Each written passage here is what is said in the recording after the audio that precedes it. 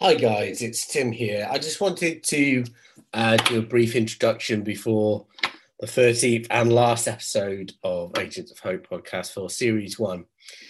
I just wanted to say to you guys, thank you so much for listening, for contributing, for talking about this on Twitter, to sharing it to other people. I mean, it's been an absolutely amazing experience to be able to uh, just have an idea that people would like to talk about hope, and then find so many people who have educated me in so many different ways, and taken my thinking to really new places, far beyond what I ever thought that I would do when I started out on this in April. And it's been in some ways a really torrid year.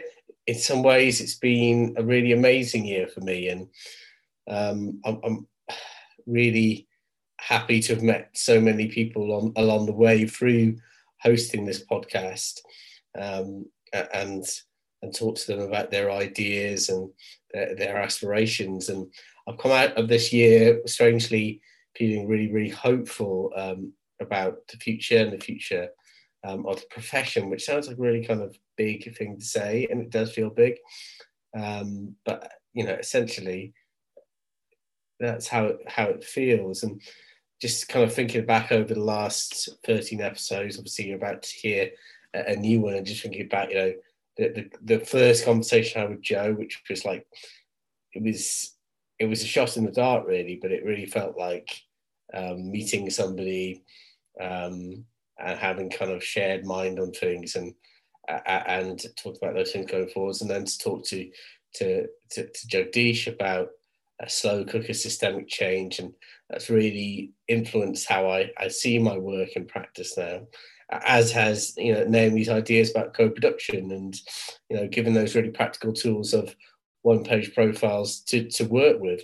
So that's been amazing. And and then we kind of got a run from there, where I spoke to Dr. Amelia Taylor, who I work with, but I hadn't had the chance to talk about psychology with her, strangely enough, although we'd worked with each other for about 2 years at that point.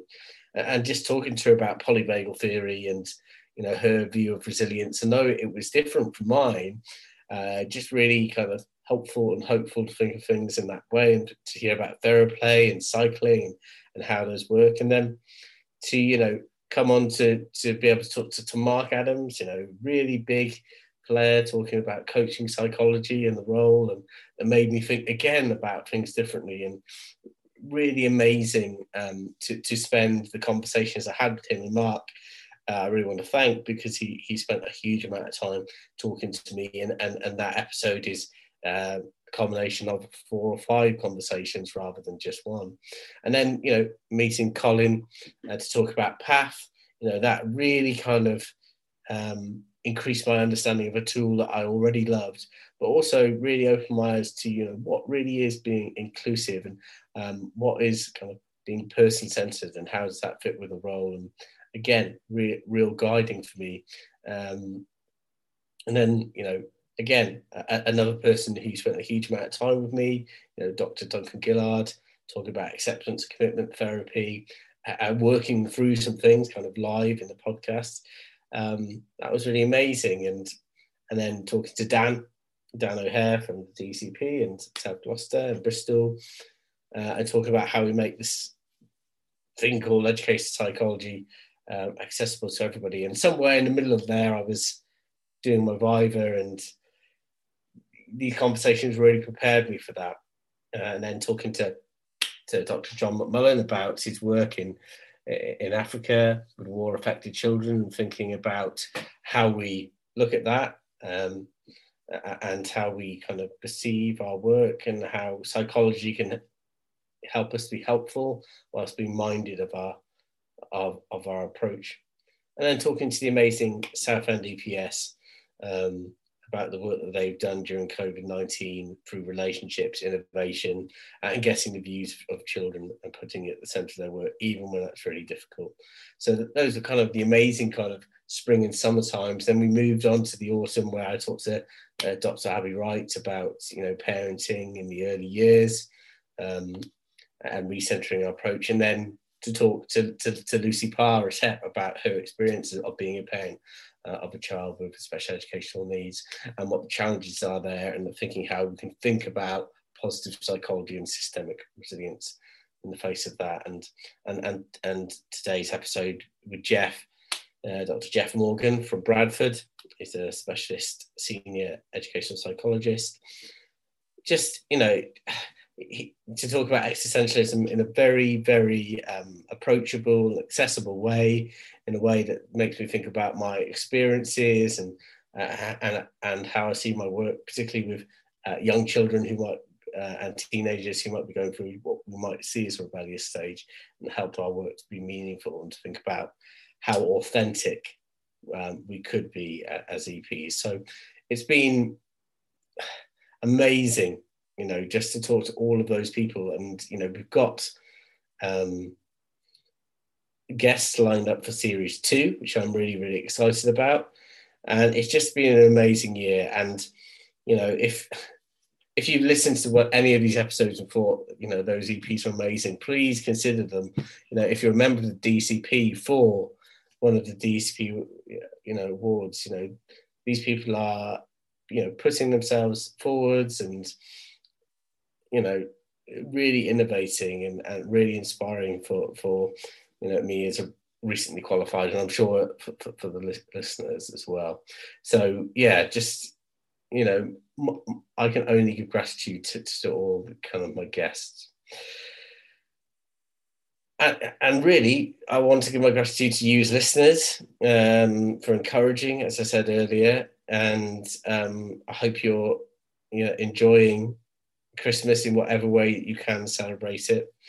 And you're able to get some rest before kind of the next term, whatever that brings. I'd also like to say thank you to my sponsor, Beth and Eliza Proofreading. Her offer still stands for 20% off if you want to find her, and she's in my bio.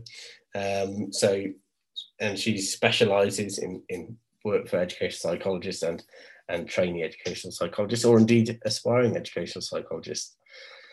And yeah, so before I let you get on to the episode with Dr. Jeff Morgan, I just want to say thank you so much. I will look forward to hearing and seeing you with season 2. And if there's any particular guests, please let me know at my Twitter handle, which is TimC Education.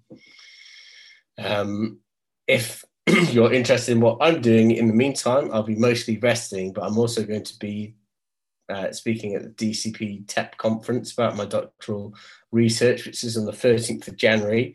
You can sign up for that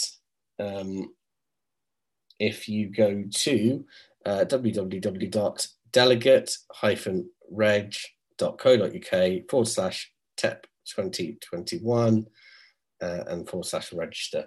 And you can go there, and there's a lot, there's Naomi Boswell's there, Sarah Wendland from Southend's there, Rachel Mayrick's there, she's going to be on season 2, lots and lots, and I'm on in the afternoon as well, and Patrick Langford, lots of great people there. So you should do that if you're a TEP or interested in that sort of thing, or recently qualified. But yeah, thank you so much, guys. It's been inspirational to do the first season with you, and I will catch you in the spring. Okay, thank you. Enjoy the episode.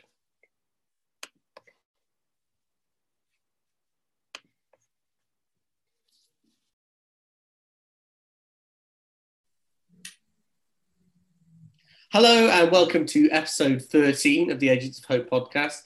I am Tim Cox. I am your host, and this is the final episode of series 1 of the podcast. It's been really amazing experience for me to be host for 13 of these episodes. And today I'm really happy to have Dr. Jeff Morgan with me, and we're going to be talking about teenage rebellion and existentialism. But before I kind of start treading on toes and talking about things about Jeff, I'm going to ask you to introduce yourself, Jeff, and talk about a little bit how you came to be an educational psychologist and why you're interested in Teenage Rebellion. Okay, thanks, Tim. How did I get to being an educational psychologist? It's probably, I think, the first kind of formative experience was that I didn't like school. And for the vast majority of the time that I was at school, I really didn't like school. Unconventional sort of career, really. I left school at 16. I worked in a supermarket. I got my A-levels and went to university. And then I did various sort of jobs which were kind of educational focused, but not necessarily all that conventional. So I taught guitar peripatetically, and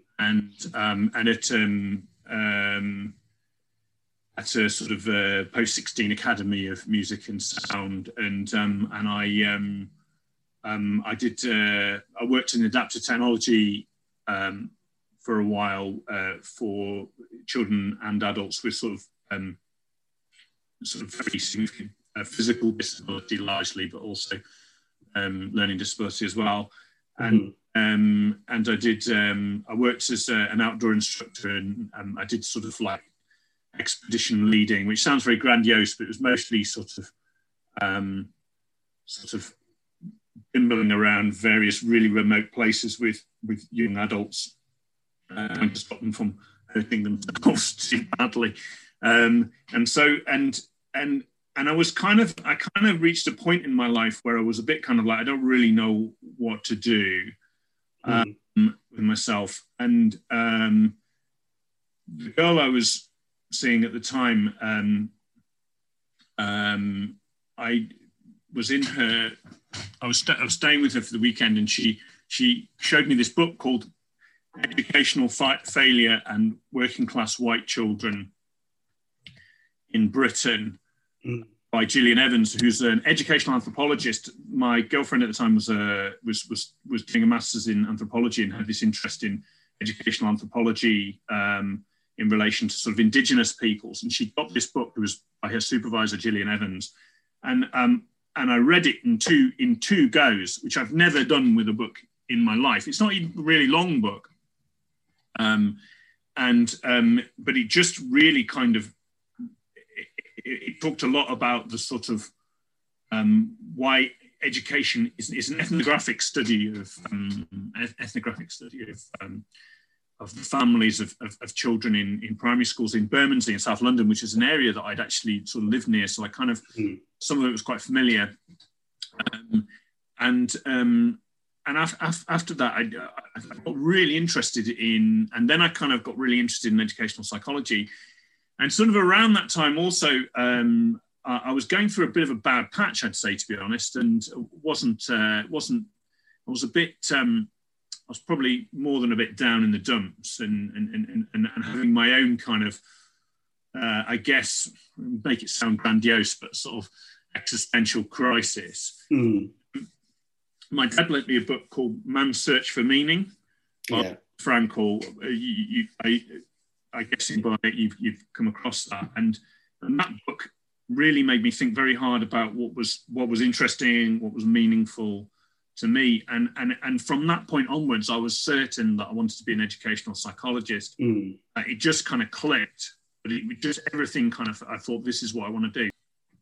Yeah, I mean, there's lots of things about, I guess, your journey into being an EP that really resonate with my experiences, particularly the role in Frankl's work in shifting my kind of focus from nothing is meaning to creating my own meaning and following a career path which would fill things with meaning rather than feeling that things were just disintegrating, decaying all of the time. And we spoke a little bit about kind of our kind of mutual love for music in a few minutes that we spoke to before we came on air, and the only other place that I'd really found that level of kind of meaning, although it didn't really think music doesn't always put that pathway in front of you. But in the music I listened to as a teenager and still sustains me now, really, you get that real sense of meaning and to use a kind of Frankl term, kind of tragic optimism, that life is difficult, but there is something transcendent about existence, and you can find community in that. Yeah, I like what you said there about the sort of moving from the tragedy to the tragic optimism. So I think Frankl's position is very almost like anti-nihilist. An anti-nihilist position. It's kind of like it doesn't deny the awfulness or the awful possibilities that are out there, but it gives you an optimistic kind of framework or set of ideas to sort of move beyond that, to accept those things, but say those things can be transcended. It's a very beautiful piece of work, I think, and it's very much, and it's one that I come back to over and over again. It's very accessible, and I also really like how direct and kind of almost cantankerous Frankl was. Sometimes he would be like, he would almost kind of, which as a psychologist, you would almost kind of avoid that level of kind of, I suppose cantankerous is a bit of a sort of the wrong way of putting it, but he was very potent. He made very potent arguments. He really kind of almost kind of like, brought people kind of kicking and screaming to their own kind of challenges, challenged their hopelessness in a very kind of direct, which is, I really like that about him, because I think, not to criticize a lot of the person-centered movement, but it sets itself apart from a lot of the other kind of person-centered therapeutic type writing that was popular in the kind of post-war period, because of its kind of directness. He talks at one about people not just having to say what needs to be said, but also to hear what needs to be heard, which I thought is very sort of very directive almost. Well, even the context in which it's written and thought up, during his time in a concentration camp, and through that book you hear about the loss of his wife, and observing disease ripping through this concentration camp, and obviously the human brutality, but that kind of defiant, you will define the meaning in your life, or someone else will take it from you. And that, I came to Frankl at a big emotional low, where, my way of living it kept crashing and burning, essentially, in a way that had stopped being romantic and interesting, and had become just bloody annoying. It sounds very familiar, Tim. It sounds very familiar. Yeah, so it was, I don't know if it's in there, but one of the big lessons I learned from that book is, if you are experiencing a loss of meaning from something, so at the time that was kind of depression and a relation breakdown, can you flip it? And if you flip it, and say, okay, people, a white middle class male can experience a complete loss of meaning and loss of joy and all of these things, despite my privilege. Could I use my position actually and my experience of that to help other people who might be in similar situations, and to be able to deal with that tragedy of life? And obviously things became more refined over time about how I might do that. And I was searching for a career path which helped me to do that. But it was certainly, that lesson that either is in that text or just jumped out at me, has sustained me for a very long time, since that. Yeah, it's got a lot of staying power. You can dip back into it. It's also quite hard. I find it quite hard to be cynical about as well, because I almost feel like with Frankl, you know, he almost does, you know, he almost has that kind of experiences in the concentration camp to kind of back on. You can never kind of,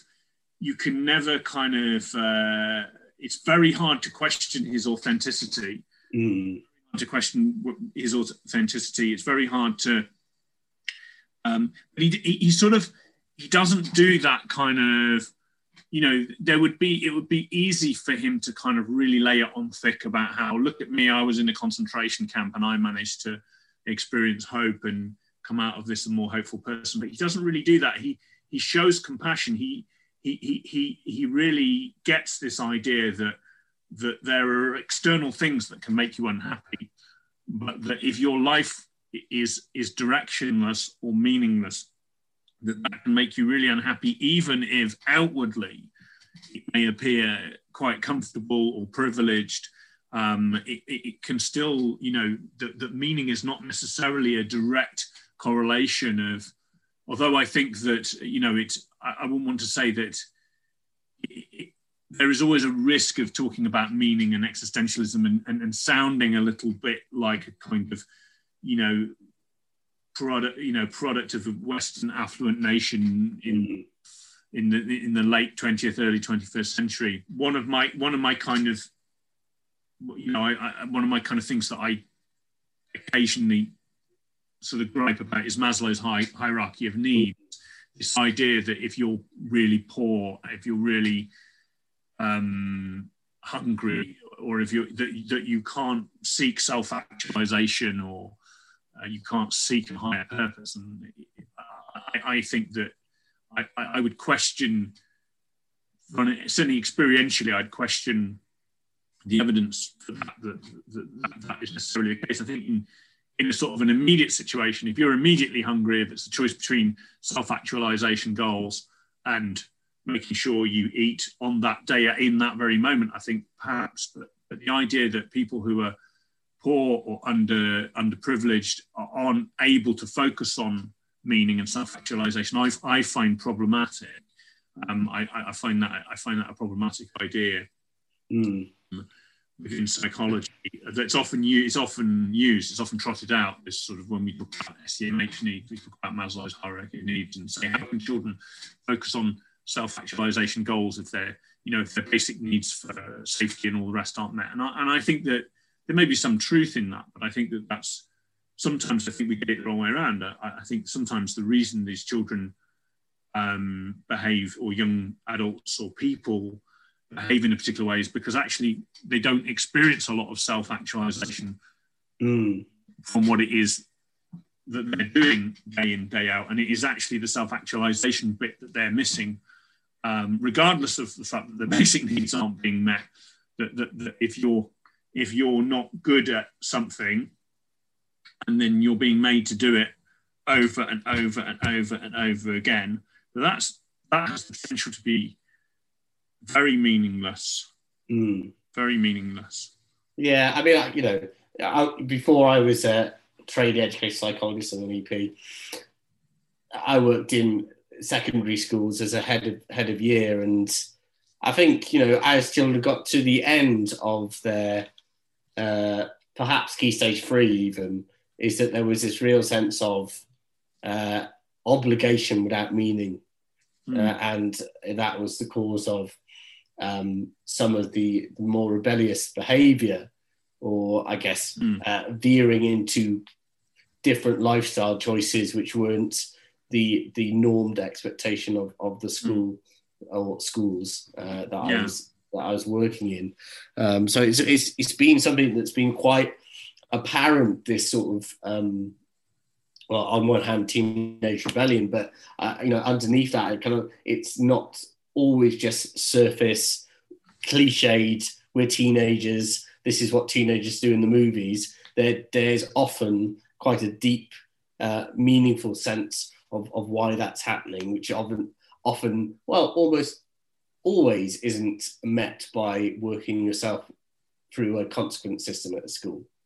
No. I think particularly the consequences are sort of meaningless. So if they aren't particularly meaningful, either positive or negative, they don't mean a lot. I mean, you talked about sort of in your second question that you sent me beforehand. You talked about what is existentialism and why is it relevant to EPs. It's that question. I think I looked at that and I thought, oh goodness me, I don't know whether I would consider myself an expert on existentialism at all. And actually, I would argue that I don't think existentialism is about expertise anyway. No. I have this sort of impression of it as being, lots of guys in kind of, smoking Gauloises and in French cafes and using big long words, and we have this sort of kind of image of it as highbrow. But actually, my take on existentialism is that it's not particularly sophisticated, difficult to understand, and actually, I would say that I'm not a particularly big fan of reading the works of very well-respected existential philosophers, because I sometimes wonder whether they're not actually saying something that's quite simple in a complicated way. So Heidegger being probably the prime example. Yeah. That he, when he talks about things like das Nicht or das Sein, but really he's just describing, kind of fairly straightforward concepts experientially that anyone can introspect on or reflect on or see in other people on a day-to-day basis. But I think that why Heidegger is important, even though I wouldn't particularly choose to read Heidegger and inform my work, is that he tried to drag, he tried to drag, I think it's probably the one way of describing it, but he wanted to push philosophy away from this kind of very abstracted, very analytical way of looking at the world and to a more real and everyday thing. And I wouldn't pretend to be an expert on those philosophers at all, but I do find, I do find really that existentialism is about understanding the everyday. To me, it's about understanding the everyday meanings for people, and that really somebody like Frankl is as important. It's real and it's relatable to the experiences of him and the experiences of, when he talks about logotherapy, about his patients. I also, have you come across Irvin D. Yalom?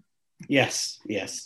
I did a lot of reading of his, or listening to his audiobooks in preparation for the course, to find that it really wasn't similar to the stuff on the course, but it really has sustained my understanding of development of the self, really. I think there's a phrase that Yalom uses, and I use it all the time, and anyone who's been supervised by me will be, if they're listening to this, will be chuckling now. He uses this phrase, all is grist to the mill. And it's a phrase that my mother used to use a lot when I was a child, and I didn't really get what she was talking about. She'd say, oh, it's grist to the mill. And what he means by that is that anything that happens to you, you can learn something from. Straightforward concept. It's not a high-minded concept at all. For example, if you're in an interaction with a young person or a teacher, if something bad happens within that interaction, like that teacher gets annoyed with you, if you reflect, or that kid tells you to foxtrot Oscar and disappears out of the room, you can reflect on that as an experience. If you're willing to be open to that experience, even though it's uncomfortable, you can reflect on the meaning of that experience for you and for that other person. And, you can learn something about even the kind of the smallest of interactions. And that's one of the things I really like about Yalom. I also like the fact that Yalom's he's quite funny as well. And he uses a lot, he's got a quite dry sense of humor, which I think he uses humor a lot to try and, like gentle kind of slightly psychotherapist-y humor. kind of make his points, and I like that because it makes it memorable and it sticks with you. And I like the art because he's a good storyteller. Oh, he is, yeah. And I think that the essence of existential psychology, things like storytelling and understanding, being able to give artful explanations is quite important within existential thinking. But it's not necessarily about kind of creating the most correct analysis, but creating the most meaningful analysis. Yeah, which is so subtly different. Have you another writer that I've sort of a bit infatuated with, if that's the right term, is Ian McGilchrist? Have you ever come across him? I haven't, no, but no. I have been told about him and told to yeah. He's a big fan of Heidegger, but he talks a lot about it from a neuropsychiatry perspective, which is really interesting. And he uses a lot of creativity and art and things like that to kind of get the message across about how that we're very focused on the kind of analytics and not necessarily the kind of the bigger meaning. And I guess it's a very simple concept. He talks about it in terms of in the integration of left hemisphere and right hemisphere functioning, and about how left hemisphere functioning is very much concerned with language, description, capturing something, and he uses metaphors like holding it in aspic. So it's essentially kind of not a living kind of thing, but a kind of representation of the thing itself. And again, it's sort of, I think, in terms of analytic processes, that, when we engage in very sophisticated, very abstract analytic processes, sometimes what we do is we lose the essence of the thing we're trying to understand. So again, the existential is not particularly sophisticated. It's more about having a deeper understanding and having a different meaning of what understanding means. So, like, what does that mean to that person? Yeah. Or what does that represent to that person? And I think as EPs, one of the things that's really good is we're not necessarily constrained by, for example, some of the tools and frameworks that might constrain other professionals. So we are at liberty to use things like, for example, personal construct psychology, which fits closely with that sort of approach of trying to understand what things mean to people. Yeah. Yeah. Yeah. I mean, it's I read some of Heidegger's stuff for my thesis and drew on his ideas about thrownness, projection, and everydayness as the kind of, those are everyman existential terms for me. It's just like, we all have a sense that we're thrown into this life. There's things that we can't control, and lots of that will be tragic, and some of that will be privileged, but we can't always control that. Then there's the kind of our everyday experiences, the things we have to be pragmatic about, but those relate to the thrownness and what we're projecting towards in our life, what we'd like to do, our kind of aspirations, our hopes, our dreams, and all those three concepts work together in developing your understanding of who you are and what's authentic in your life and what's useful in your life. And I guess I came to it from struggling with the relativism of social construction as a concept, and saying, yes, things are constructed in their meaning, but there's something deeper than it just being relative, because it's relative to somebody's existential understanding of the world, what they might bring to consultation, or what they might bring to a piece of EP work or any educational circumstances. I think working as a pastoral worker for a long time, what I found was some of the children that I worked with found that what they were being taught really linked with their aspiration and their projection, and how they were thrown into that secondary school environment and what their parents expected of them, particularly, and they tended to stay the course and might flit at times, but generally it fit with their lifestyle and their existential kind of trajectory, whereas kind of other children and young people, I kind of got distinct intuitive feeling that it felt like banking education, in terms of we were just filling up these children with knowledge which we thought was useful, but actually in their lives wasn't particularly useful. Can I talk to you a little bit about, can I stray cautiously into the arenas of anthropology, shall we say? Please do. Anthropology. He says, so one of the things I find really interesting about schooling and compulsory schooling, and I think the intentions, the social intentions behind compulsory schooling are very noble. I don't want to, one of the things I think that I think it's really important to convey that I have a tendency to be quite circumspect about lots of things, and compulsory education is something that I would describe myself as circumspect about rather than sort of for or against. But for the vast majority of human history, for the vast majority of the time that humans have been around, adolescence played an integral part to the destiny, to the fates, to the well-being and the successes or otherwise of their family and their community for the vast majority of human history. Now, you may ask me, you could ask me for evidence to back that up. I wouldn't have any other than what I've observed when I've been to countries overseas and what I've read about, hunter-gatherer communities. Now, I'm not engaging in I'm not one of these people that wants to idealize how we lived prior to agriculture or any of those kind of things. But I'm just trying to illustrate something that for a long time within human history, adolescent, we talk about adolescent rebellion as if it's a kind of a natural process that just happens. And sure, breaking away and saying, I'm not like you, I'm different, I'm a person, it is definitely something that happens, to a lot of people when they reach that age.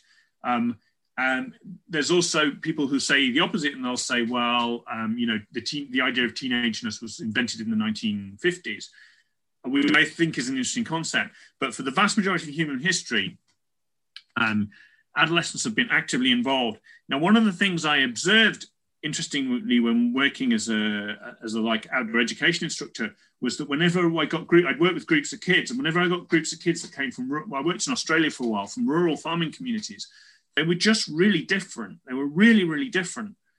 And one of the things I think is that what we say in society in a compulsory education system, compulsory education, if you say, you guys are not ready yet, you're not baked yet, you're not ready to participate or be an active contributor to this community, you go over here and you do this for however many years, because you're not ready to be an active participant.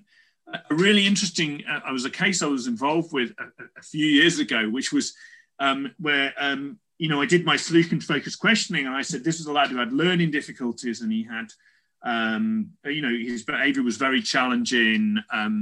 He was regularly out of lessons, wandering the corridors, smoking fags around the school site, etc., etc. Classic rebel without a clue kind of situation. Without a clue is a bad way of putting it, but he had a clue that he didn't like what he was doing in school, but he didn't know what he wanted to be doing. And I said, are there any situations where you get more positive behaviour from him? And they said, yeah. Every day we send him down to the kitchens just before lunch to help out, and he's a gem. You wouldn't see, he doesn't say boo to a goose. And I thought, well, that's interesting, isn't it? And I actually went down and observed the kid in the kitchen, and sure enough, he was and he was fine. And then I observed him in the lesson afterwards, and he went missing and disappeared off for a fag.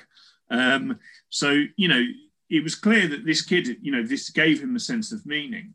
And what I find difficult to answer is not that why don't adolescents rebel against the education system, but why do so few rebel? Yes. The answer to that is that most of the kids, and you alluded to this earlier on, Tim, most of the kids who go to school see a higher purpose for it. They see it as having some connection. They say, well, yeah, okay, I'm not an active participant within society yet, but I will be, and this will enable me to be a more active participant in society. Whereas if you're not academically skilled, if you're not good at sports, if you're not if you're not sort of charming or well liked by the teachers or whatever, if you don't have a particular role, you will try and find a role for yourself in that situation.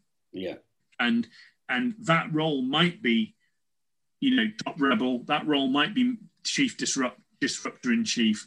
That role might be class clown.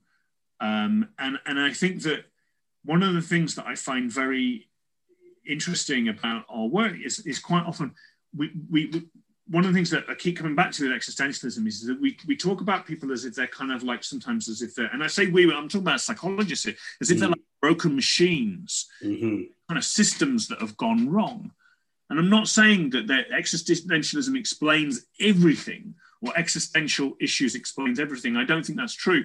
But I do think you can actually explain a lot when you extend the idea of meaning as far as it will go.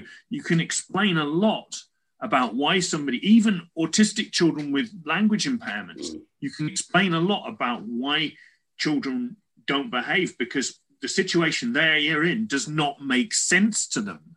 Yeah. Make sense to them. And so they're either finding a way to make sense out of that situation, or alternatively, they're showing distress because the situation doesn't make any sense.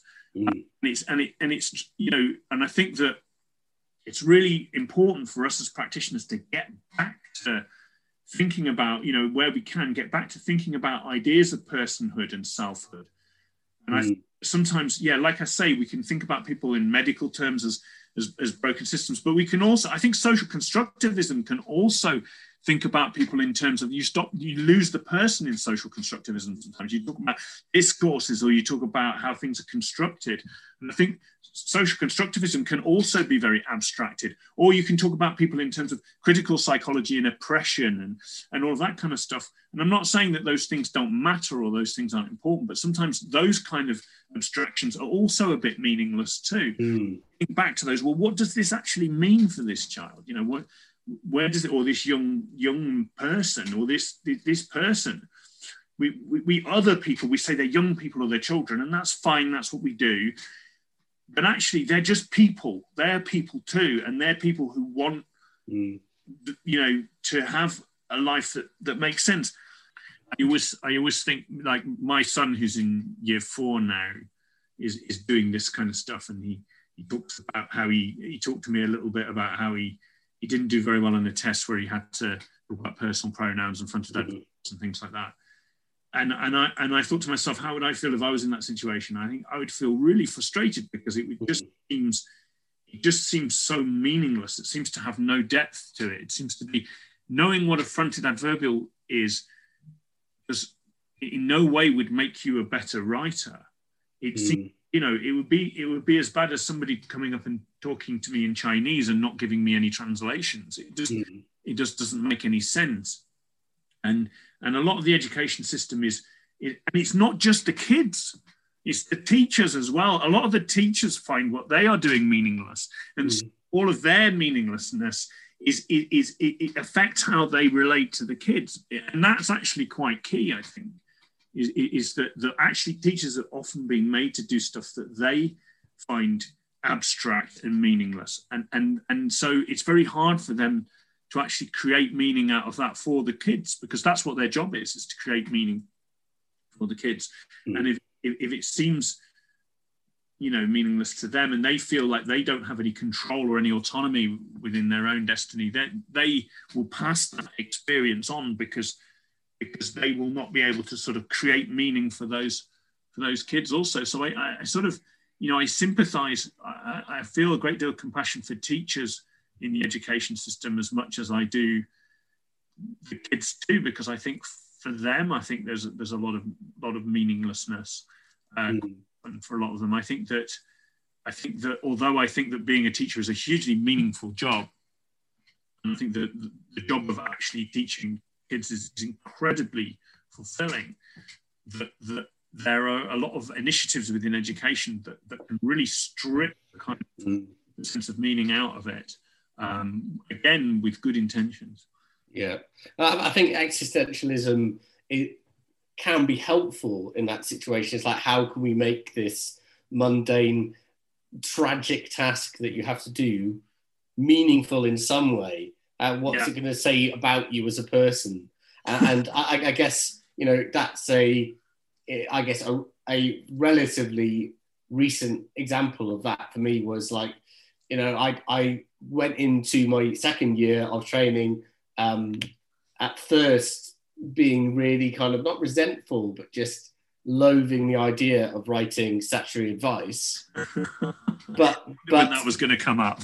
But I went back to the Frankl sort of idea of like, well, actually, this is an opportunity to write something very meaningful for this person if I understand it as a representation of their sort of where they're projecting to and how the system can help them to do that, rather than as an arbitrary bureaucratic task that I have to do whilst I'm thinking of doing things I'd rather be doing.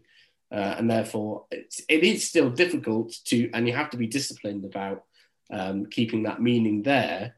But I found it's less of a chore now, and it's just...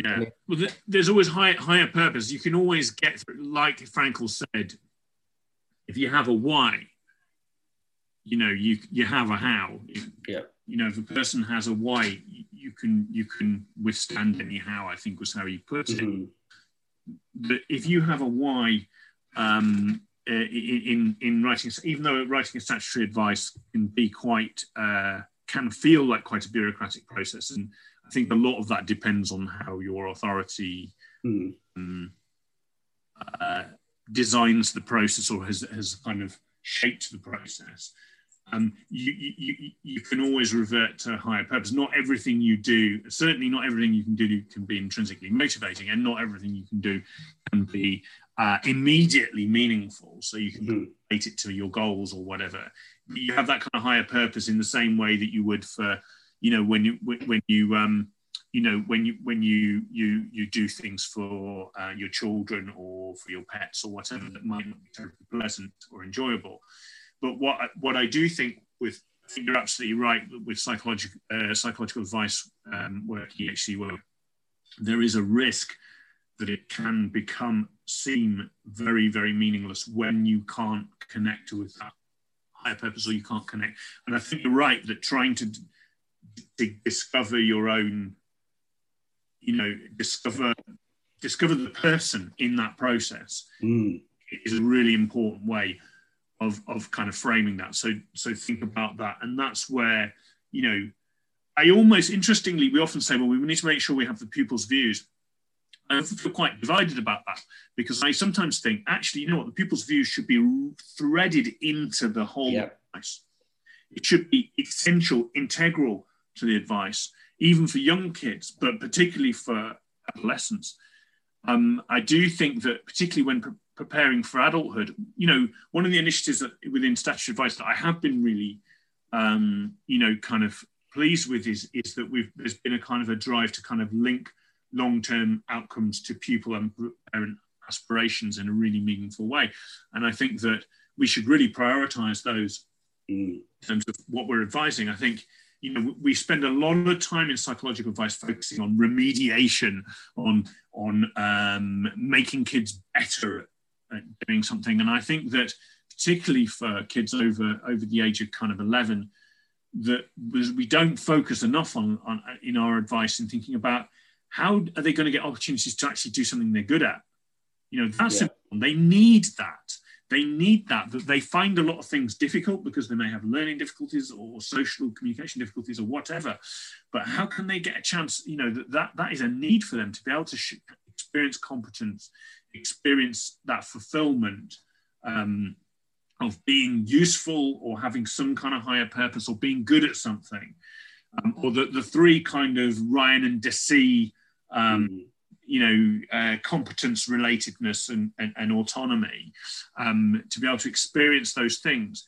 That those are essential for children. And if we just think of psychological advice as a kind of like as a means to just remediate problems the whole time, we're creating something that is essentially, I think, is problematic, because nobody can remediate. Nobody can work towards making themselves better at things they're bad at ad infinitum. I mean, obviously, adaptation is is the other way of looking at it. But I think that the idea of being able to experience competence, do I always remember to put that in the advices that I write? I hope I do. Mm-hmm. Yeah. I mean, I always try and capture that idea of projection of where this young person wants to go, and how school can help them to do that, rather than, school need this child to behave in a certain way or be a certain way in order for them to fulfill their needs. That's not what education is about, for me. And I think actually that very concept you're talking about there, Jeff, about asking a young person about what they'd like to get out of it, that must be, that's transformative in itself. I think I got through secondary school particularly by going with the flow and just cruising and just relying on the thrownness of my intelligence to get through things. But it was after school and after university, after I cruised through those things, where that meaning wasn't there anymore. It wasn't pre-made for me. So I found that kind of post-21 time very difficult, because that was the first time where I had to think, who am I in relation to my life? Because that's all been set out for me and I've just been able to do it beforehand. And getting to that point was quite transformative. But I think asking children and young people, and trusting that they have a good idea and a realistic idea about this is really important. What was it about that sort of, that 21? Was it, you talk about that as sort of coming out of university, was it kind of just not knowing what you wanted to do with your life, or the thrownness? Yeah, I mean, I just kind of came out of university, no idea what I wanted to do. I'd done history at Exeter, and that was, a good experience, but it was, 3 hours of talking to people and a lot of hours of playing computer games, really, and playing guitar and that sort of stuff. But then I just went back into a school and very quickly became all the teachers I disliked, because I didn't know what the meaning of it was, other than just to reproduce people like me. And that's not what no one else in that school in Hampshire wanted to be another Tim Cox. I can tell you that. No, what? None of the kids, you mean? Yeah. Oh, yeah. Wanted to be a Tim Cox. Yeah. I think that's. I mean, I'd challenge you a little bit there. I'd be surprised if that were true.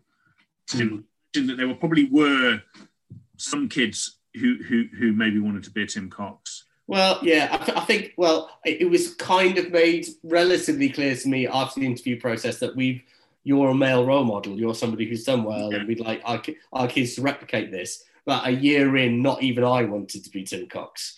But that's it. That's a very interesting way of putting it. You see, now we're down to the kind of this is the experience of it all, what it feels like to just feel like you're kind of, you're kind of dragging the proverbial rock up the hill, to use a massive existential cliche. Of course, yeah. That it gets to a point where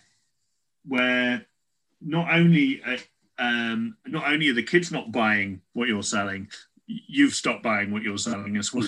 Yeah. And I think that I do think that it's very easy to go, oh, well, it's a systemic issue. The system creates that because you don't discover each other. You're not really discovering each other in an education setting. You're not really discovering each other. The kids are not really discovering you, and you're not discovering them, because what happens is the kids are kind of,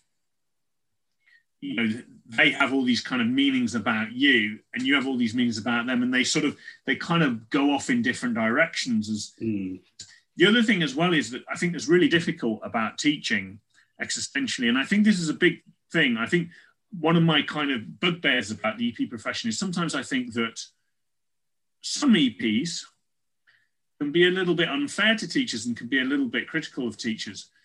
But because teachers don't hold their worldviews and don't think about kids in the same way.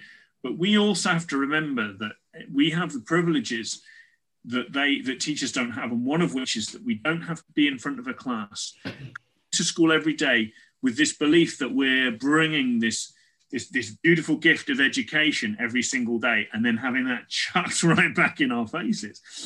You know, I understand why kids chuck that back in your face, but at the same time, or chuck back in teachers' faces, because, you know, like I say, you're selling something they don't really recognize or want or understand.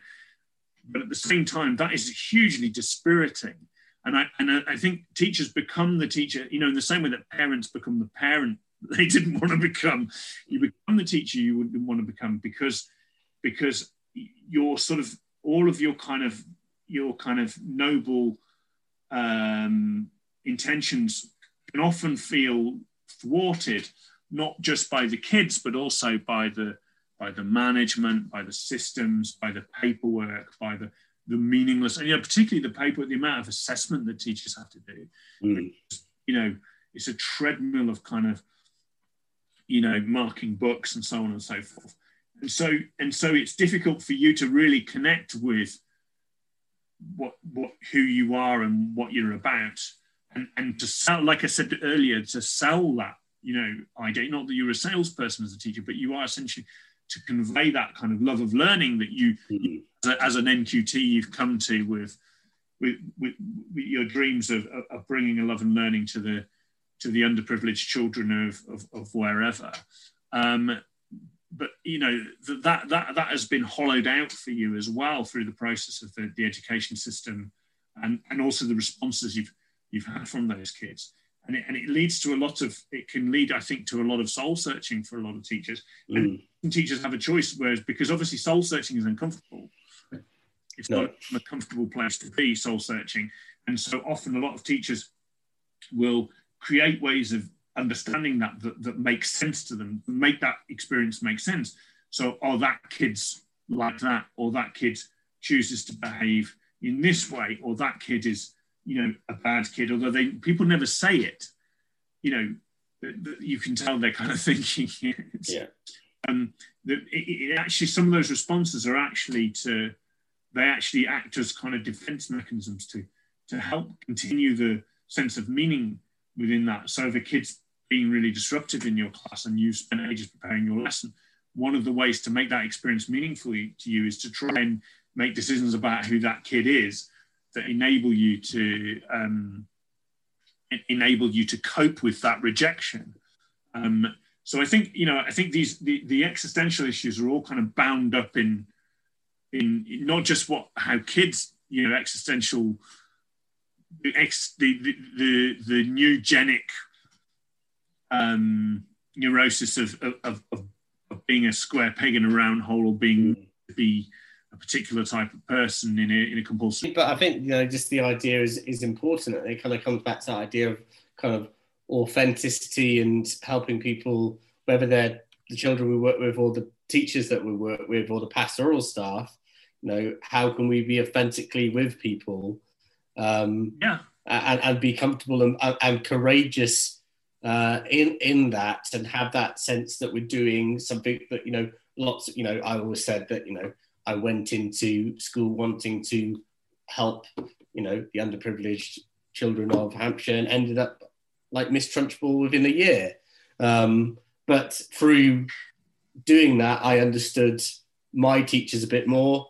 It was that thing you were saying about what Alan said about kind of being open to the learning. Once I opened myself back up to the learning and stopped, I guess, feeling so sorry for myself for being myself, then I was able to shift away through things by, you know, projecting and making the everyday more real and accepting thrownness. Yeah.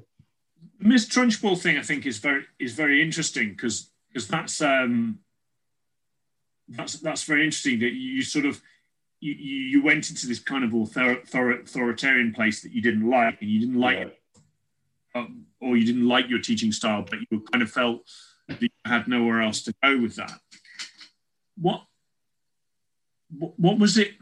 You see, I find the concept of strictness in teachers very interesting because I think that partly because when I was a kid, I really liked teachers that were strict because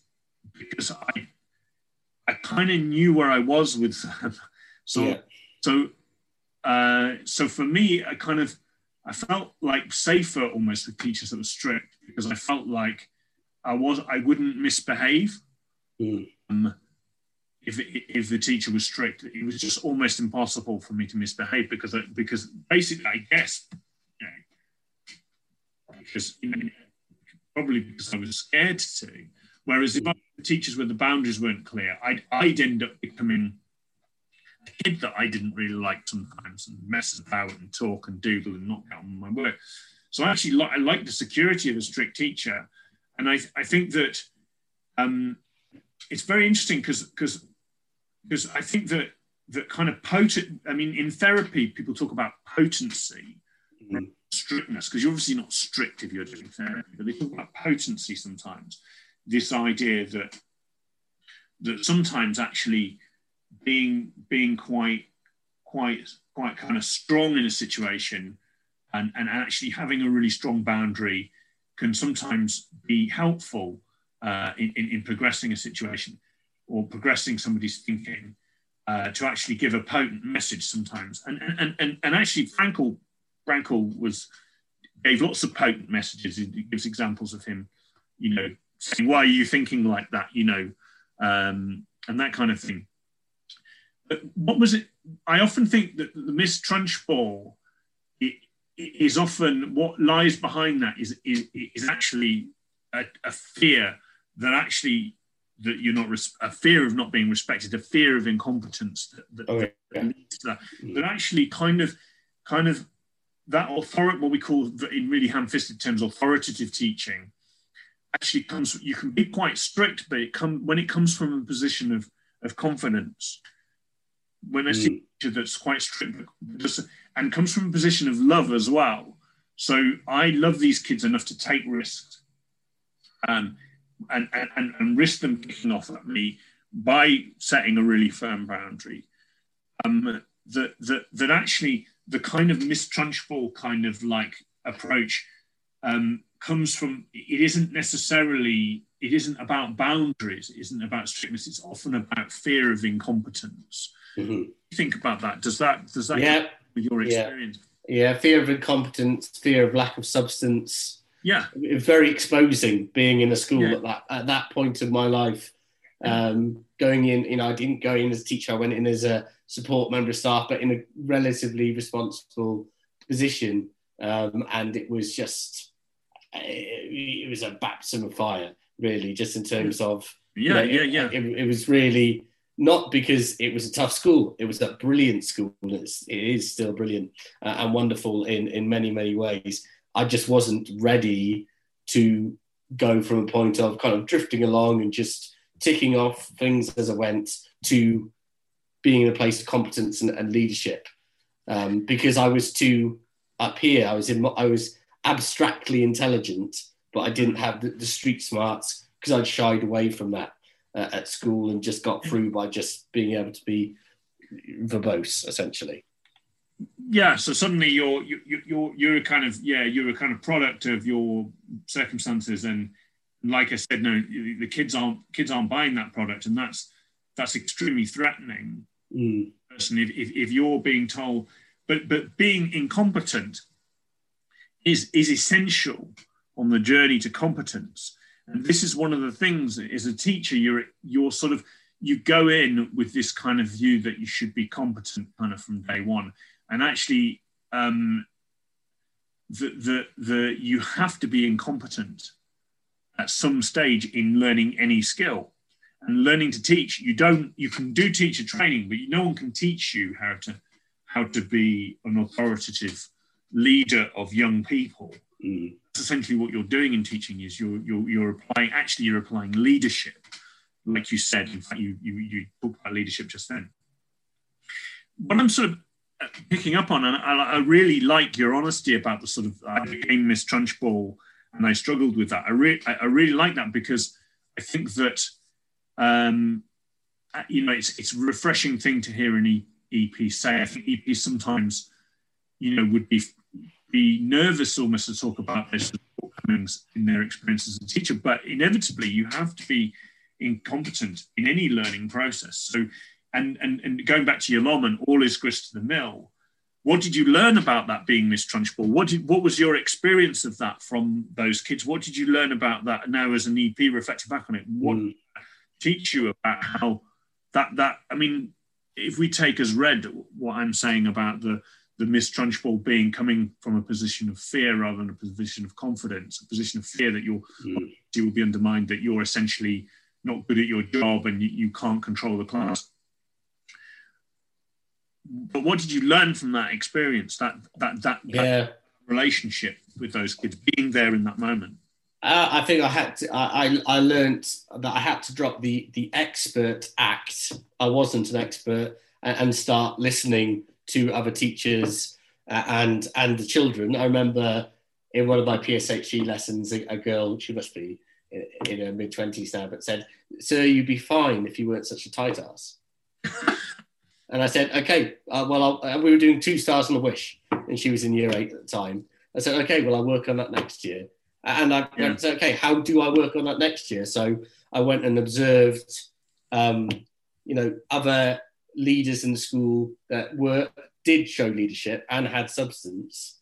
And, I went and observed the head of sport and worked with him as a rugby coach for a year after school.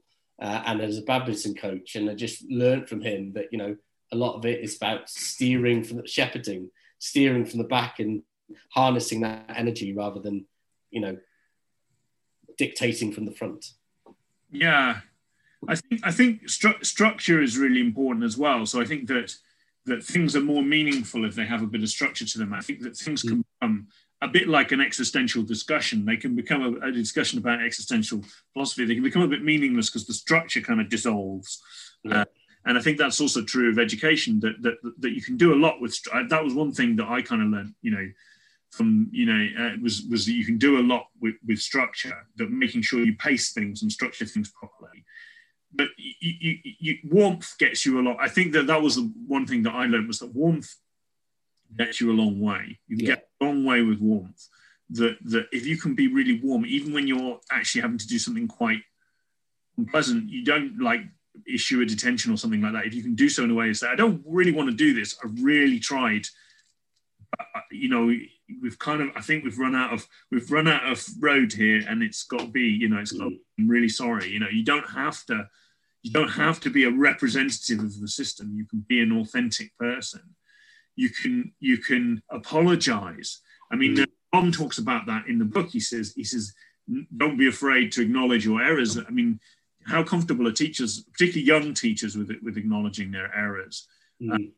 Don't be afraid to acknowledge your errors. Don't be afraid to acknowledge when you've made a mistake. I remember once misinterpreting the behaviour of a young person and being a bit probably Mr. Trunchbull with this lad, and I apologised to him afterwards, and I said, "Look, I totally read that situation wrong. I'm really sorry." And actually, I didn't have any issues with that lad afterwards, interestingly. Or alternatively, the difficulty as well is that there's a huge tension between understanding somebody and expecting respect from them. And I think that we have to understand that school teachers are not therapists, because you can't do group therapy and teach a history lesson or whatever at the same time. It's not, it's not possible. But at the same time, I think that if you take things personally, it makes it very hard to discover shared meanings. That rather than going reflecting on, well, okay, that kid wasn't very nice to me, but what's that all about? It's very hard to do that if you take things personally. And again, that's something that I think initially teaches. Yeah. The other things that's interesting about school and it being an unnatural environment that I didn't sort of talk about was the other thing is that adolescents in kind of throughout history have always been with adults. I've always been with adults. Teaching is a rather, teaching a group of 30 kids is really unnatural in that sense too, in that one of the things I noticed about kids with challenging behaviour, they're often behave much better they're with a group and there's more adults in the group because they're around the adults. But actually, if you look at communities where there aren't compulsory education, young people are often with adults, they're learning with adults, they're participating with adults. And that, again, that kind of one adult, 30 kids is a slightly unnatural kind of dynamic, really, I think. I'm not saying that there's such a thing as a natural dynamic, but it's not necessarily how human beings have done things. This is something that we as humans have created relatively recently. So kids have kind of, kids are thrown into this situation where they don't necessarily have, they're not part of the adult group. They're not part of the wider group. Again, they're kind of segregated. And so they create their own kind of subversive kind of meanings. And that, again, as a teacher, that's very threatening, having that kind of power, the trying to subvert your power dynamic. It's scary. It's difficult. It's hard for anybody who's a layperson, I think, to really grasp. And I think it's quite hard for some people who don't do it anymore to grasp as well. You're dealing with a kind of not a kind of community. You're dealing with an us and them kind of situation, a rather unnatural us and them kids and teachers kind of situation. The community working together to learn or to do whatever it is that community does. I mean, I think, just in terms, I think what I found early on in my career, and I've observed it since, and I'm very empathetic to it, is that sometimes when, particularly with adolescents and teenagers, when it becomes confrontational and there's no clear right or wrong within a situation, but there is a confrontation about it. I used to shrink behind the role that I had and take my humanity away from the situation. And I learned to flip that, and that was partly scaffolded and structured by the structure of restorative justice and restorative conversations, which brings the assumption that you're a community who are learning together, and part of how you learn together is learning about confrontation and how you learn from each other all of the time. But that can be difficult to do authentically when it's part of, I often hear about schools, we made him do a restorative and he didn't change his behaviour. And it's like, well, that's not necessarily the reason why you'd have a restorative. The restorative is you think that he is a worthwhile part of your community and you want to make sure the community works better together and make sure that any harm is restored or repaired dialogically or dialectically, or however you want to put it. But that just through, I found out about restorative justice through working at a pupil referral unit, but it really did change my perception of myself and children with that as well. So I mean, so I've lost my train of thought a little bit. You can definitely cut that bit out. That's it. Or you can keep it in, I don't care, actually. So you talked about that sort of expectation to be, you had that expectation to kind of hide behind the system. Why do you think you did that rather than came at it more often? Because you talked about coming at things more authentically. Why do you think that? Because I think that's a useful question. Why do you think you did that? Yeah, because I don't think I trusted my competency to push through and restore something. No one had ever taught me how to do that. You must have had fallings out with your friends. Let me that's assuming I had friends. Well, okay. I am making some assumptions about you. But I mean, you seem like a relatively personable guy. You like music. Must have played music, I think you said so. Yeah, music. Yeah, you played musical instruments. You must have, at some point, unless you were just a sort of a one-man Ed Sheeran style outfit on the streets of Cardiff, busking away. You must have had some interactions with artistic people who can be a little temperamental at times. Yeah, I think I'm a very agreeable person, so I just go with it. And I think I lack that sense of self, and that's why I shrunk behind the system. Was I didn't know who I was. So you didn't know who you were, and so the solution to that would be, one of the things would be, as a teacher, would have been discovering a bit more about who you were as a person. Yeah. And also discovering a bit more about who these kids are. Yeah. Now, I worked in my checkered history. I have to say that, I'm always a little bit kind of like, I don't really like sort of the fact that I had an unconventional background, and I sort of feel a little bit embarrassed about it sometimes. Sort of the imposter syndrome comes. So I was a supervisor and I was a peripatetic teacher, but I never actually qualified as a teacher. And in the cover supervisor role, one of the things that I did that really, really changed things massively with some kids, because obviously that cover supervisor role is you are basically crowd control. People, they come in. I had a job title which was learning manager, and it sounded very inflated. And I made absolutely tons of mistakes. Yeah. In that role, it was literally learning after one mistake after another, after another, after another, and after another.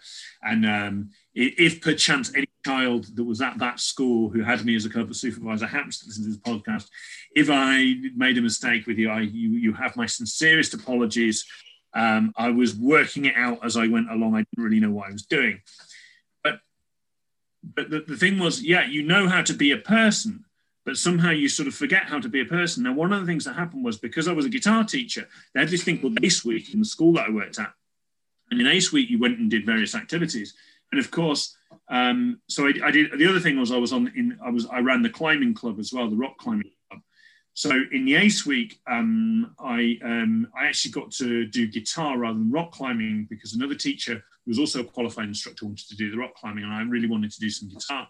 And loads of kids that I found that I had regular, because I had a regular cover. I covered a whole timetable for about 2 terms, I think it was. Really, I was basically doing the teacher's job in a kind of ham-fisted way for about 2 terms. And he says, really sort of bigging up my experience and background here. And I did his Ace Week, and in the Ace Week, I taught several kids how to play guitar. Now, I was much more competent as a guitar teacher than I was as a school teacher, as a guitar tutor. I got a lot more experience of doing it, and a lot more experience. I've been playing the guitar since I was 13 years old. So at that stage, I had a lot more to offer these kids. But there was one girl that I had in a regular class that I was crowd controlling, that I saw every, 2-3 times a week, who really disrupted my lessons in inverted commas, and I taught her how to play a Green Day song, I think it was, scratch. She'd never played anything before, and after that Ace Week, I never had any more problems from her. She'd say, she was a bit, she'd say, "Oh, you're a legend, sir," in the corridor and stuff like that. I never had any more problems from her. She, very interestingly, she used to call me Jeff all the time. She was obviously there, and it's like, "No, it's Mr. Morgan to you," and she kept calling me Jeff, and I kind of took it as a mark of disrespect, and my meaning on that was one of disrespect. Very interestingly, she said to me, after I'd done that guitar lesson with her, or the couple of guitar lessons, I can't remember if it was 1 or 2 during Ace Week, I think it was just 1. She said after me, she said, "My dad's called Jeff," and I said, "Oh yeah, is he a nice bloke?" She went, "Oh, he's a dickhead." And I thought, it's quite interesting. So even my name, I was kind of on the back foot a little bit there. Even my name, potentially had meaning, had some kind of transference value there, just to get a bit annoyed in for a moment. And so, but that experience of being able to teach guitar 1-to-1, and to give that kid who didn't really like their English lessons very much, something that they could actually felt valuable and meaningful to them, was totally transformative. Transformative in terms of that relationship. And also, transformed how I felt about that kid as well, because to me, that kid, my meanings and my beliefs about that kid totally changed. I saw a kid who didn't like her dad. I saw a kid who wanted to learn how to play the guitar, who enjoyed our time together. I saw it was a whole different kind of set of meanings. And I do, I think we treat extracurricular activities as a nice to have. I think particularly in the state sector, not in the private sector, we treat them as a nice to have. And I think that is really, well, I think not all schools treat them as nice to have, but some you can see when you go into a school, that there's a huge variety in how seriously extracurricular activities are taken and how much they happen. I agree with that statement. Oh yeah, definitely. And that the extracurricular activities are not a nice to have. That meaningful activity within that school is essential. That it's obvious and it's basic, and that we need to produce kids who are more than just units of learning. It's that we need to produce kids that actually come out of school thinking, I got something out of that. That meant something to me.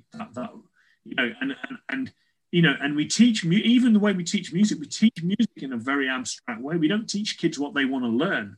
We teach them what they want to learn. Mm-hmm. And I would never, as a guitar teacher or a guitar tutor or whatever you want to call it, as a peripatetic teacher, I would never have taught guitar like that. The first question I always asked was, well, what do you want to learn? What songs do you want to learn? And if they said, I don't know, I'd say, well, I like these, but if you don't like them, these, because they're easy to teach, so I teach them, something like Smoke on the Water or Peter Gunn or, Time of Your Life by Green Day or Other Side of the World by Katie Tunstall, something like that, because they're quite easy tunes to teach.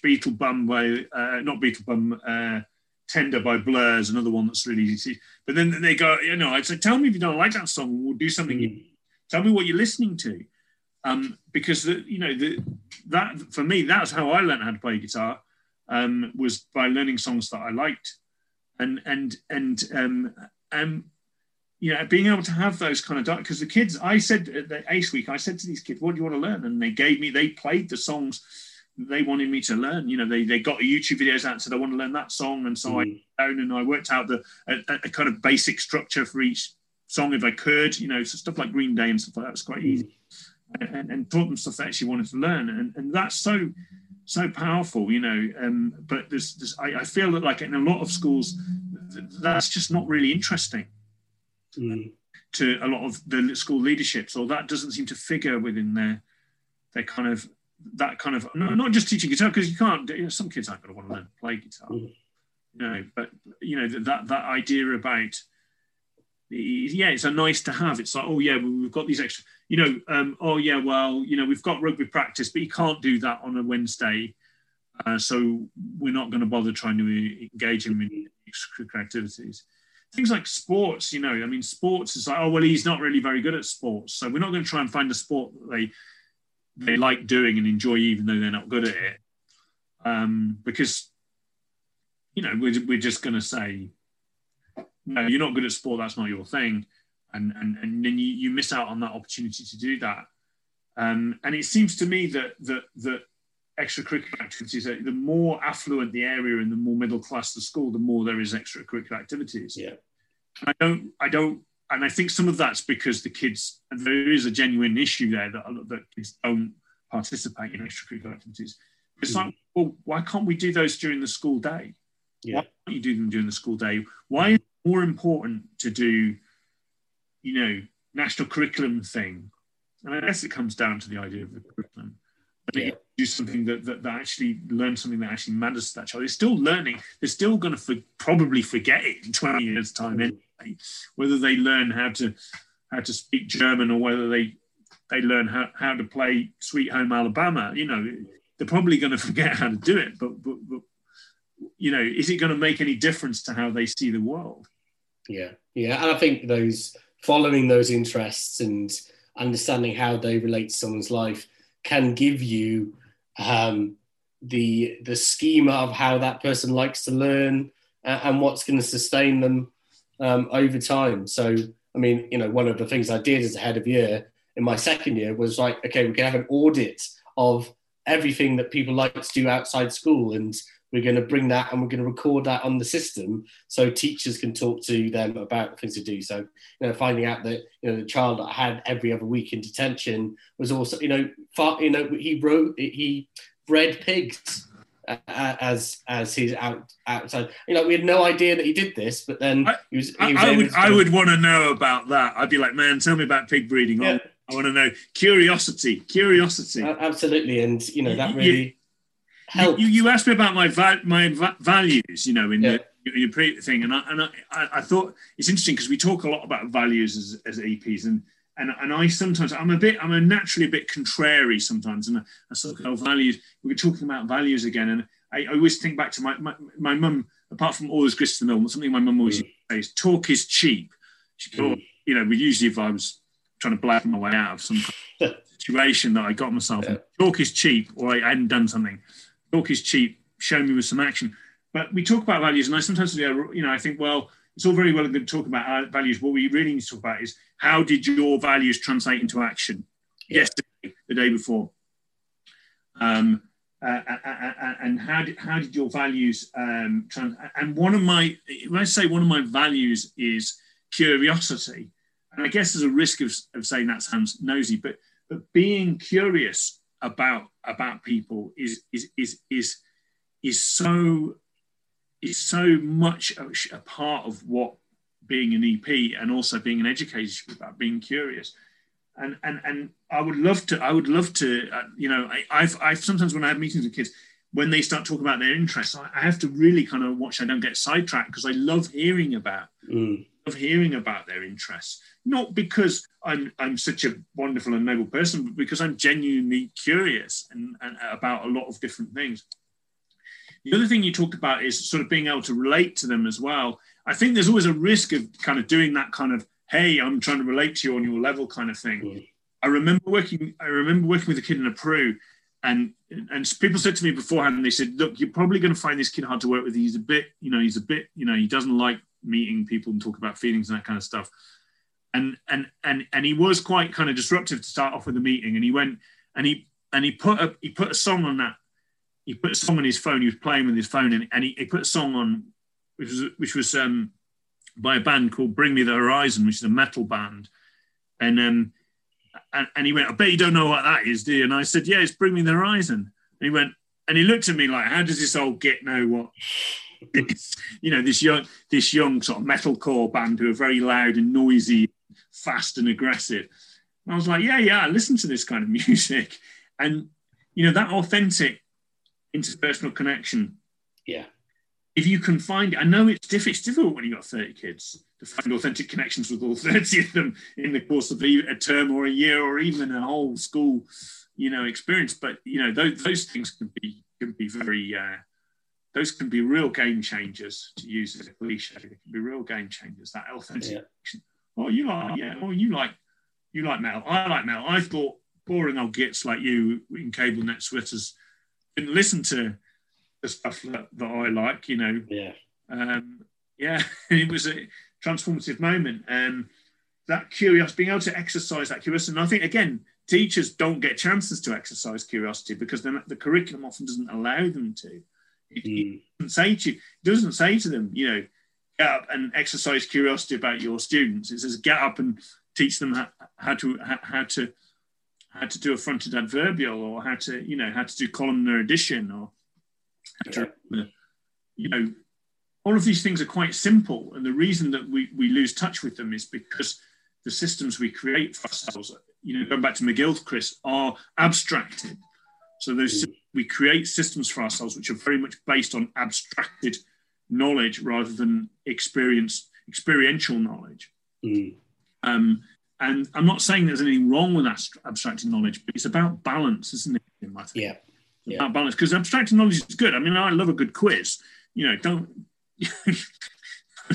worry. Get me on a quiz, and I'll show you some abstracted, some left hemisphere verbal recollection kind of stuff. But we're very focused on that in the education system, and that is because that is the tangible, observable product of what we produce. That is our outcome. So what you observe, you will work towards, and so our tangible outcome is this knowledge. Exams show us this. Show us what you can remember, what you can learn, and so as the teachers are trapped in that system, I think as much as often as much as kids. Yeah. Teachers don't rebel though as much. Yes, or they just rebel in different ways, subversive ways. Yeah. I mean, I'm noticing the time, and I'm thinking as we kind of come towards the end of this conversation, we've had a very kind of broad-reaching conversation about adolescence and working with teenagers and the difficulties of being a human and being a teacher at the same time.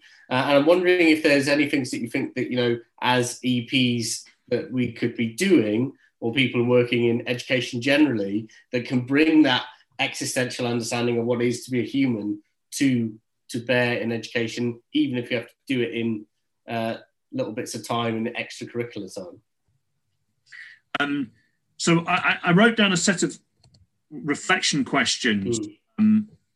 I wrote down a set of reflection questions, which, sorry, did I disappear for a second there? No, you're still here. So that a teacher, an EP or a teacher or a mentor or anybody can ask when working with a teenager. So those this is not an exhaustive list. These are just the ones I came up with after you sent me that email. So because I've been, I've got a really thoroughly prepared thesis here, Tim. Yeah. Do they have a chance to experience competence from day to day? I think competence is really, really important. Mm-hmm. I think we're constantly, there's nothing wrong with incompetence. You have to experience incompetence to become competent. Mm-hmm. You can't fake competence. That's the thing.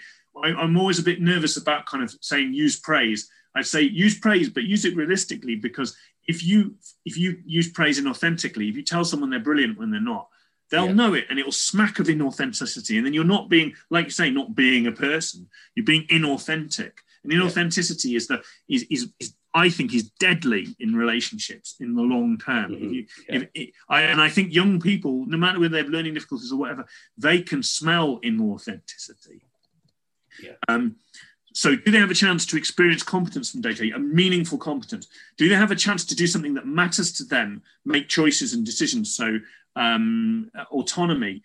Do they have a chance to do something that matters to or influences someone else? Mm. Do they have a chance to be we talk to kids, we don't say about being good or not being good, but do they have a chance to practice being good? Do they have a chance to do something that contributes to their school community in a meaningful way? Do they have a chance to actually be somebody who helps other people? Mm-hmm. Do they have a chance to experience a sense of belonging or contribute to a shared purpose? Do they have a chance to work towards a higher goal that matters to them? Mm-hmm. And what sense do they make of the things that happen to them every day? Have we asked the questions about what senses are they making of the things that happen to them? Have we asked the right questions? Have we have we used drawing and so on to enable us to ask those questions in a way that makes sense to those kids? The other thing I think about EP practice, we talked about setting outcomes based on meaningful goals, rather than goals that are intrinsically defined or based on remediation of deficits. Mm-hmm. So building on strengths, building on interests, particularly in post-16 advices and the PFA advices preparing for adulthood, but also in terms of work with any kid, really, even little kids. I think coming back to person-centered approaches is really key. So the ones that I always come back to, I come back to Frankl a lot. I use personal construct psychology a lot in interviews with kids. I try very hard to do drawing and talking rather than cognitive assessment if I can get away with it. And I try very hard not to use standardized cognitive assessment, but I do. But I think that I find dynamic assessment leads to more meaningful exchanges. I'm sure. You probably. Yeah. I'm getting the feeling you might be with me on this one a little bit. Yeah. I use use another thing I really like is Cartman's drama triangle, which is kind of, I'm going a bit off field a little bit. Have you ever come across Cartman's drama triangle? I haven't, no. I love Cartman's drama triangle because it talks a lot about the roles that we play. So we talked about being authentic, the roles we play in dramas, and trying to watch that we don't end up playing a role. So Cartman talks about the rescuer, the persecutor, and the persecuted, or the victim. Yeah. And he talks about how that if you play those roles, you get caught up in cycles of drama. And that actually using the drama triangle helps us to reflect on. There's also the bystander, but the bystander's not in the drama triangle. They've opted out. Yeah. And that you can be, that you can be responsive without being a rescuer. You can be potent without being persecutory. That you can be vulnerable without being a victim. And I find that really useful. Often if I get myself in a sticky situation, I go back to Cartman's drama triangle, which was somebody I knew called Gordon, who was a trainer and psychotherapist, was a big fan of that. And I go back to what would Gordon say, and he'd say, the drama triangle. So about being authentic rather than getting caught into dramas. That sounds something really helpful generally, but working with teenagers, perhaps trying to navigate social media, for example, and those conversations can get run away with us. I mean, you talk about bad faith, talk about Sartre and bad faith. I feel really like out on a limb saying you don't have to listen to those messages. There will always be people who will troll you, but you don't have to. You do have some choice in the matter. I don't know. I think other people would disagree very strongly with me on this. You do have some choice in the matter. You don't have to.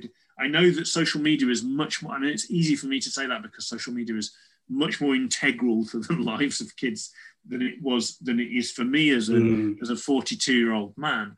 But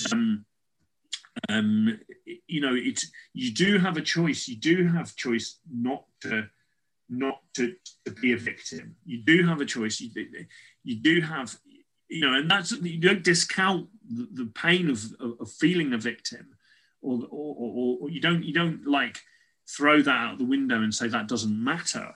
But you do. One of the things I think as well is that we're in this kind of deterministic drift as a profession, where on the one hand we talk a lot more about neuroscience and we talk a lot more about the kind of the machine essentially of the brain. We even talk about the brain all the time, and rather than the mind. We don't talk about selfhood and mind so much anymore. We talk a lot about brains and brain systems and all this kind of stuff. And I'm not going to go on to the ontological gap between the brain and the self, because that's we're going to be here till tomorrow morning, I guess. But but the other thing, on the other hand, when we talk about social constructivism, we talk about constructs, we talk about language, and actually language, what people say and what people do are not the same thing. Yeah. And so as EPs, we have a responsibility to live authentically and to live by what we, so if we're doing a piece of private work, for example, and somebody says, please, will you do a cognitive assessment? I don't know, this one's going to come back to bite you someday, and you don't think that's the right thing to do. Stand by you, live authentically, and say, I don't think this is going to tell me anything about this child. It's going to help me to understand them, other than what they're not good at, maybe, I suppose, or what they find difficult, which I suppose might be useful. But is it going to help me to understand them as a person? Yeah. And also remember that I think the other thing is remembering that paradoxes and tensions are everywhere, and you have to. One of the things that Andrew Richards, who's the course director at Exeter, talked to me about is you have to be comfortable with ambiguity. And I really take that on board. I really took that on board. And I hope that, that's something that I can do, I think, is accept that some things are not entirely straightforward. They're not issues of right and wrong or kind of good and bad. They're issues of things that, put simply, things are complicated, and we need to understand them better rather than make judgments about them. We need to explore them rather than say, well, this is bad or this is good. And I think EPs can fall into their own traps of judgment that are different from teachers. Teachers' traps of judgment are all about chosen behaviour and consequences and all that kind of stuff. And teachers, EPs, we have those traps too. They're all about, that they're all about what the values that we hold. But actually, some of those things are not straightforward. We have to accept that at times these things are ambiguous. They're not straight.